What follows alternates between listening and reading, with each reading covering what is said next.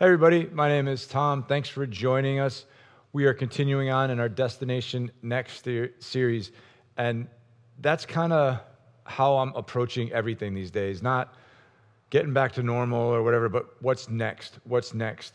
And as we think about what's next, we think about things that can seem daunting, right? Like the restrictions that were in place through the pandemic are being lifted. What am I supposed to do? How am I supposed to be? I got a book for you. When we think about just having a really hard week, I got a book for you. You think about just being afraid even to speak because you might be canceled or censored or otherwise discredited, or somebody you care about might just stop liking you because you happen to disagree with them. I got a book for you. Or you could just be doing life, worried about paying the mortgage, marriage is struggling, kids are struggling, but I still got a book for you. This book has all the answers. It's literally the bestseller of all time. But I guess I should probably warn you that it's not really a book, but 66 books. And it's written by 35 plus authors. And it was written over the course of somewhere between 1,000 and 1,500 years. And the earliest books in this collection of books was written almost 3,000 years ago. Its writings have inspired incredible acts of selfless love. Its writings have also been misused and abused and used to manipulate people into horrific acts of violence and hatred. The book calls its readers to a countercultural life that looks to things bigger than self. And yet, many of its readers just kind of swim along, going with the flow and blend in with the culture around them. And if maybe you're new to church or I'm talking about the Bible. And as we look to what's next, we should absolutely look to the Bible, first, last, in the middle. But the book is thousands of years old. How are we to engage with this book that's 1,000 years old, written on the other side of the planet?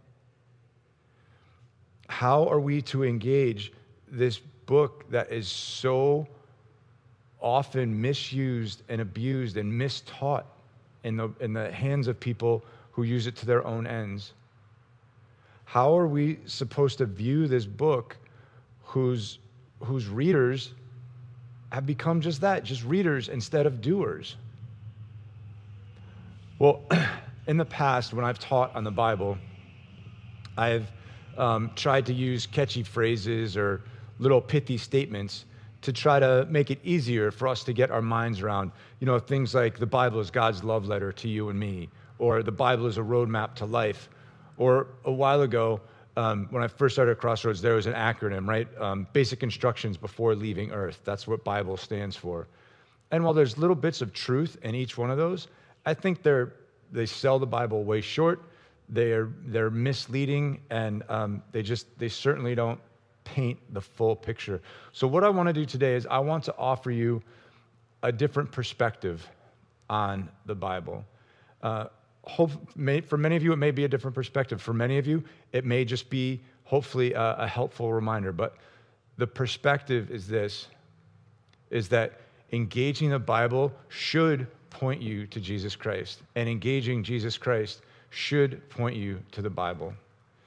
In other words, Jesus himself claims to be the central figure of the Bible. And if he is that, then we should look at the Bible the way he does. We should take his perspective on the Bible. At the very least, we should see what he has to say about it. And this would be my advice, my suggestion to someone who has been living with Jesus, trying to follow him for 50 years, or someone who finds themselves hostile to the Bible. And I want to share with you a quote that I found in a theology blog. The guy who writes this blog is a PhD student, and his name is Derek. We're just going to call him Derek R. because I can't pronounce his last name. And this was a comment that was in his, an atheist left a comment, and the whole thread was about a difficult passage in the Old Testament. So Derek responds to this commenter with this. As an atheist, though, I wouldn't trouble myself about the accounts in the Old Testament first. They matter, but what matters far more is whether the New Testament gospel accounts of Jesus' death and resurrection happened. If they did, and you decide the Bible is important, then it makes sense to muck about with these narratives. Until then, figuring out what you think about Jesus and so forth seems like a higher priority. Okay, just so to restate that and to be really clear, all of the Bible is important. But the best place to start is with Jesus. And so we're going to look at a passage of Scripture that's Jesus himself talking. And because this book is so dynamic and there's so much in it, there's books of poetry, there's books of prose, there's books of narrative. It's important that we kind of do the legwork around each passage. So the book of Matthew is one of 4 biographies written about Jesus' life, particularly the 3 years around his public ministry. And it writes about Matthew, the author, one of Jesus' followers, his closest friends. He writes roughly in this period of time where the Jewish people, God's chosen people, had not heard from God in almost 400 years. And Matthew begins, and the other Gospels, some of them begin with the depiction of another man named John the Baptist. And John the Baptist shows up, and he starts pointing back to the Old Testament, and he's saying, please get ready, because all those promises and predictions and prophecies, you're about to start seeing things in which they're going to be fulfilled. Please get ready. John and others saw the fulfillment of those things in the person of Jesus Christ. Many other people did not. So that's kind of how the book of Matthew fits into the story of the whole Bible. We're in chapter 5. Chapter 5 is the beginning of what is called the Sermon on the Mount. That is arguably Jesus' most defining teaching. And he shows up and he points out to the people of Israel, again, God's chosen people, this people that God has pursued from the beginning, and fits and starts. The people have turned and walked with God and left him, and turned and walked with God and left him. But God continues to pursue them. And now he takes the form of a man and pursues them in person through Jesus. And Jesus shows up and says, you guys have gotten way off track, and I'm gonna start trying to help us course correct. And it's gonna be challenging, and not everybody is gonna be able to receive it. And in these words we're about to read, Jesus goes out of his way to say, I'm not discrediting, I'm not upending the apple cart of the Old Testament. I am here in fulfillment of the Old Testament. I am here because of the Old Testament. And he wanted to prepare his people for what was coming, the people he was teaching. So here we go. Chapter 5, starting in verse 17. Do not think that I have come to abolish the law or the prophets. When Jesus uses that phrase, he's talking about the Old Testament as we know it, Genesis through Malachi. I have not come to abolish them, but to fulfill them. For truly I tell you, until heaven and earth disappear, not the smallest letter, not the least stroke of a pen will by any means disappear from the law until everything is accomplished.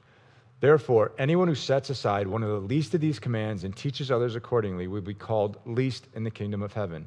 But whoever practices and teaches these commands will be called great in the kingdom of heaven.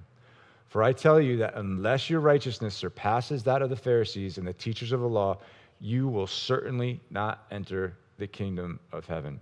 All right, so 3 things I think that Jesus really wants us to focus on as we're looking at this passage. Angelo, next slide, please. The first thing he says, I have not come to abolish them, but to fulfill them. Again, so basically the Old Testament. What Jesus did when he was alive was he perfectly fulfilled every aspect of the law in terms of obedience. He perfectly fulfilled every aspect of the prophets and the law and Moses in terms of the prophecy. He fulfilled the prophecy. And he also perfectly interprets the law for people to understand, right? So he has not come to abolish, but to fulfill them. And on more than one occasion, Jesus points out to people and to the religious leaders that they're missing the point, that they make, they're really studying the scriptures. This is John chapter 5, verse 39, says, you study the scriptures diligently. So he commends them for their approach to the scriptures. But you think that in them you have eternal life.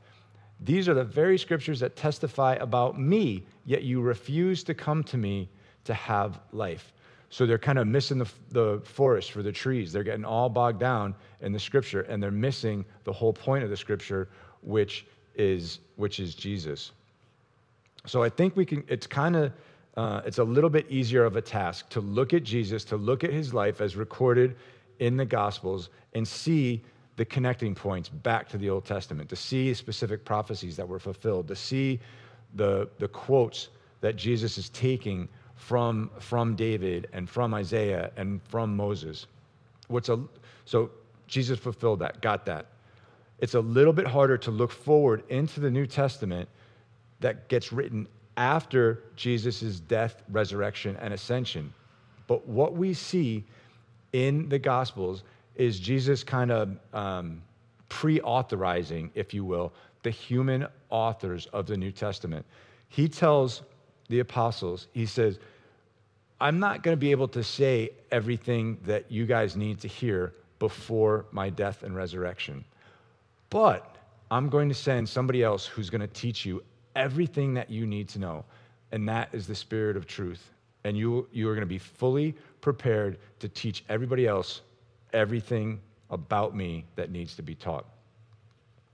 The other thing that he said is in Matthew chapter 10. He says, anyone who welcomes you welcomes me, and anyone who welcomes me welcomes the one who sent me.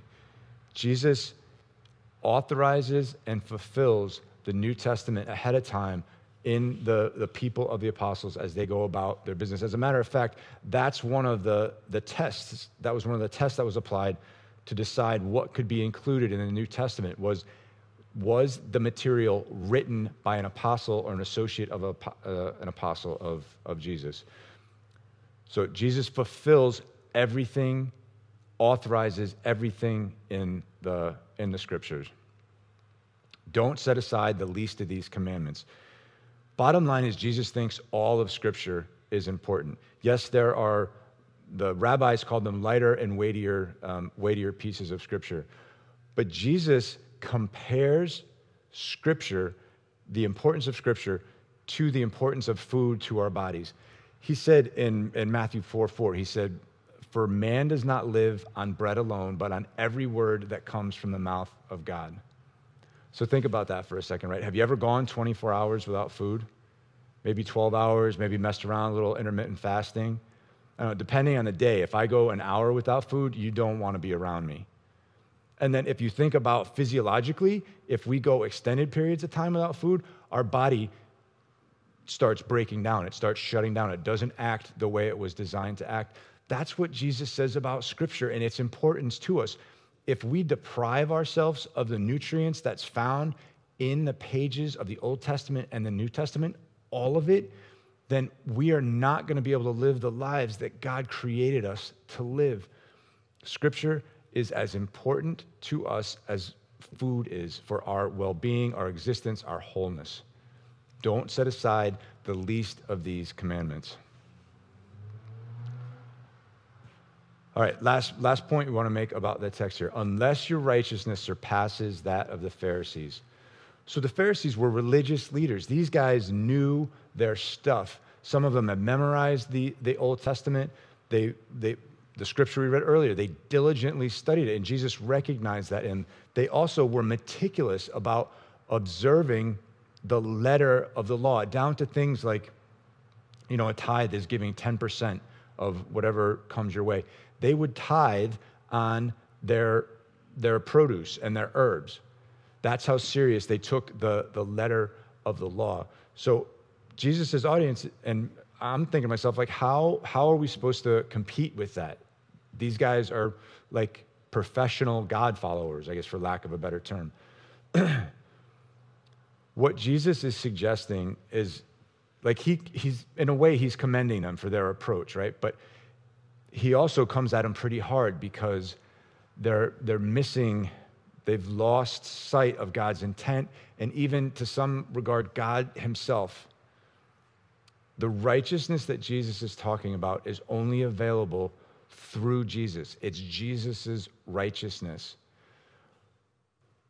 Jesus, like we said, fulfilled the law perfectly in his life, which enabled him to beat death and rise again.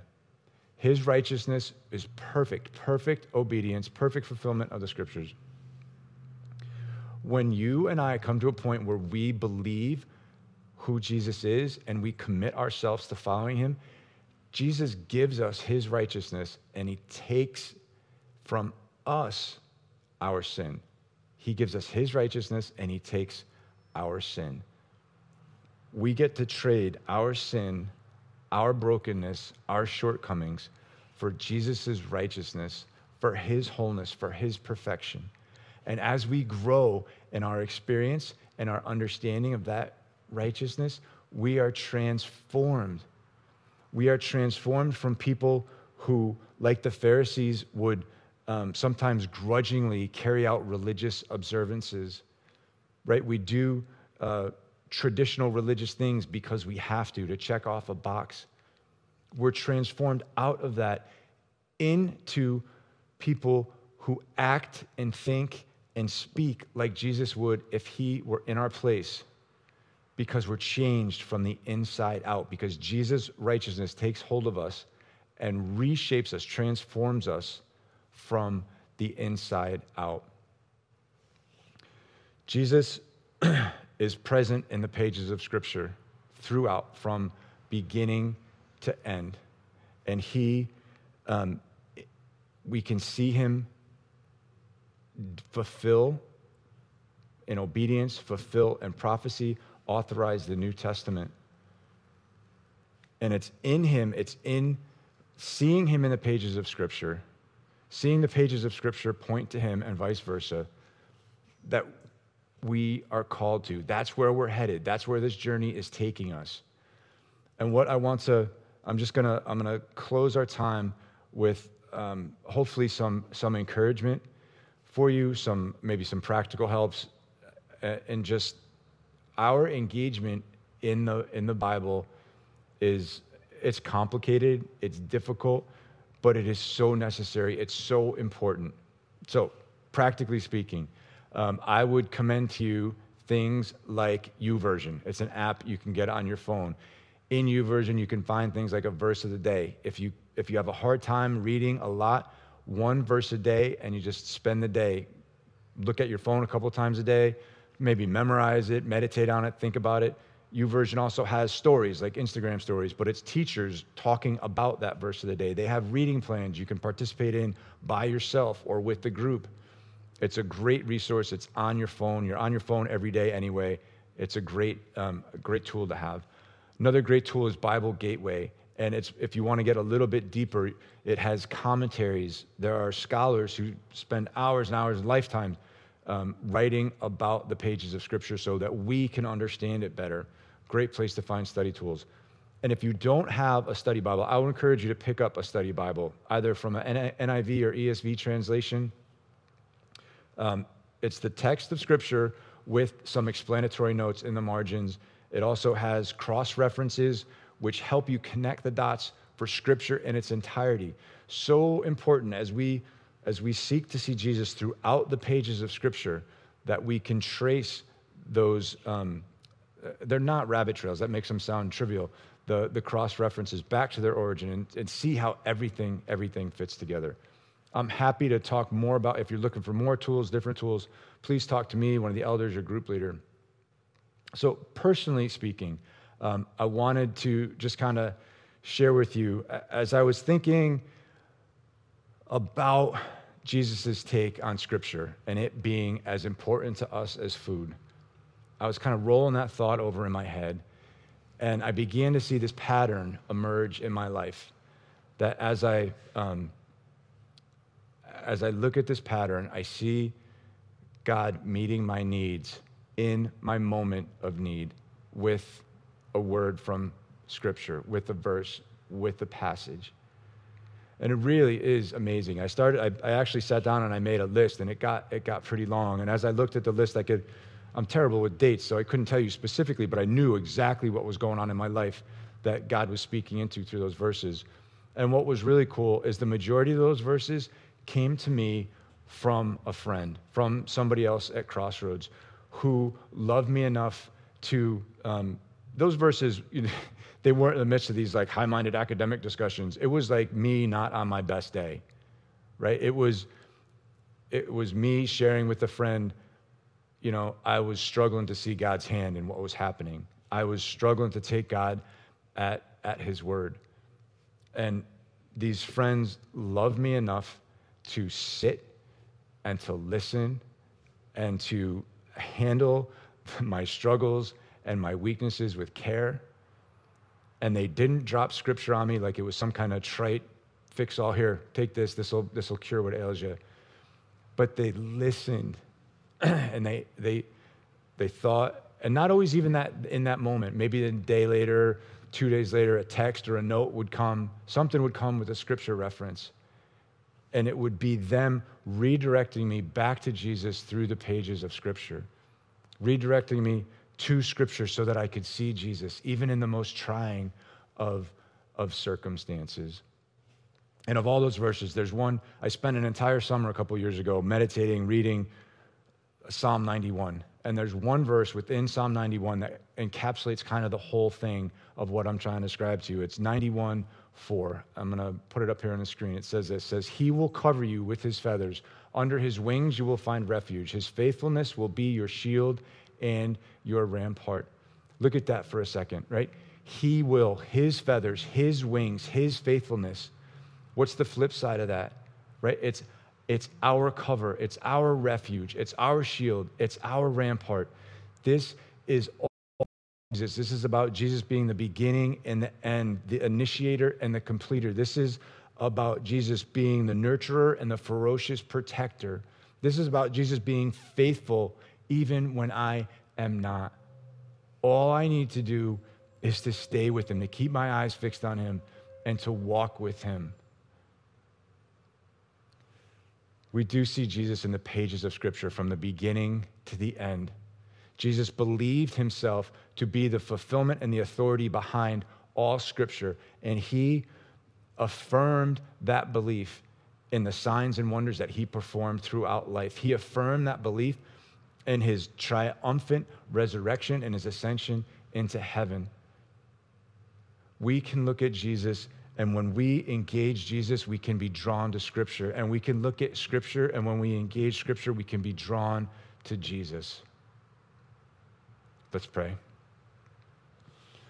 Father God, thank you so much that you did not just start this crazy thing spinning and just leave us to our own. Not only did you come and walk as one of us, God, but you gave us your word, which points back to you so that we might understand you, that we might know you, we might know ourselves. And that when we get turned around, we come back to that central premise that you are at the middle of that. It's one consistent story that points to you in the person of Jesus. Thank you so much. Father, when we get confused, we ask that you would just open our ears, open our eyes, open our minds, and that we might see Jesus in the pages of Scripture, and that the pages of Scripture would reveal Jesus to us, and that we would be transformed from the inside out, God. And that's what would move us on to what's next, even in the most uncertain of times. Thank you, Jesus. Amen.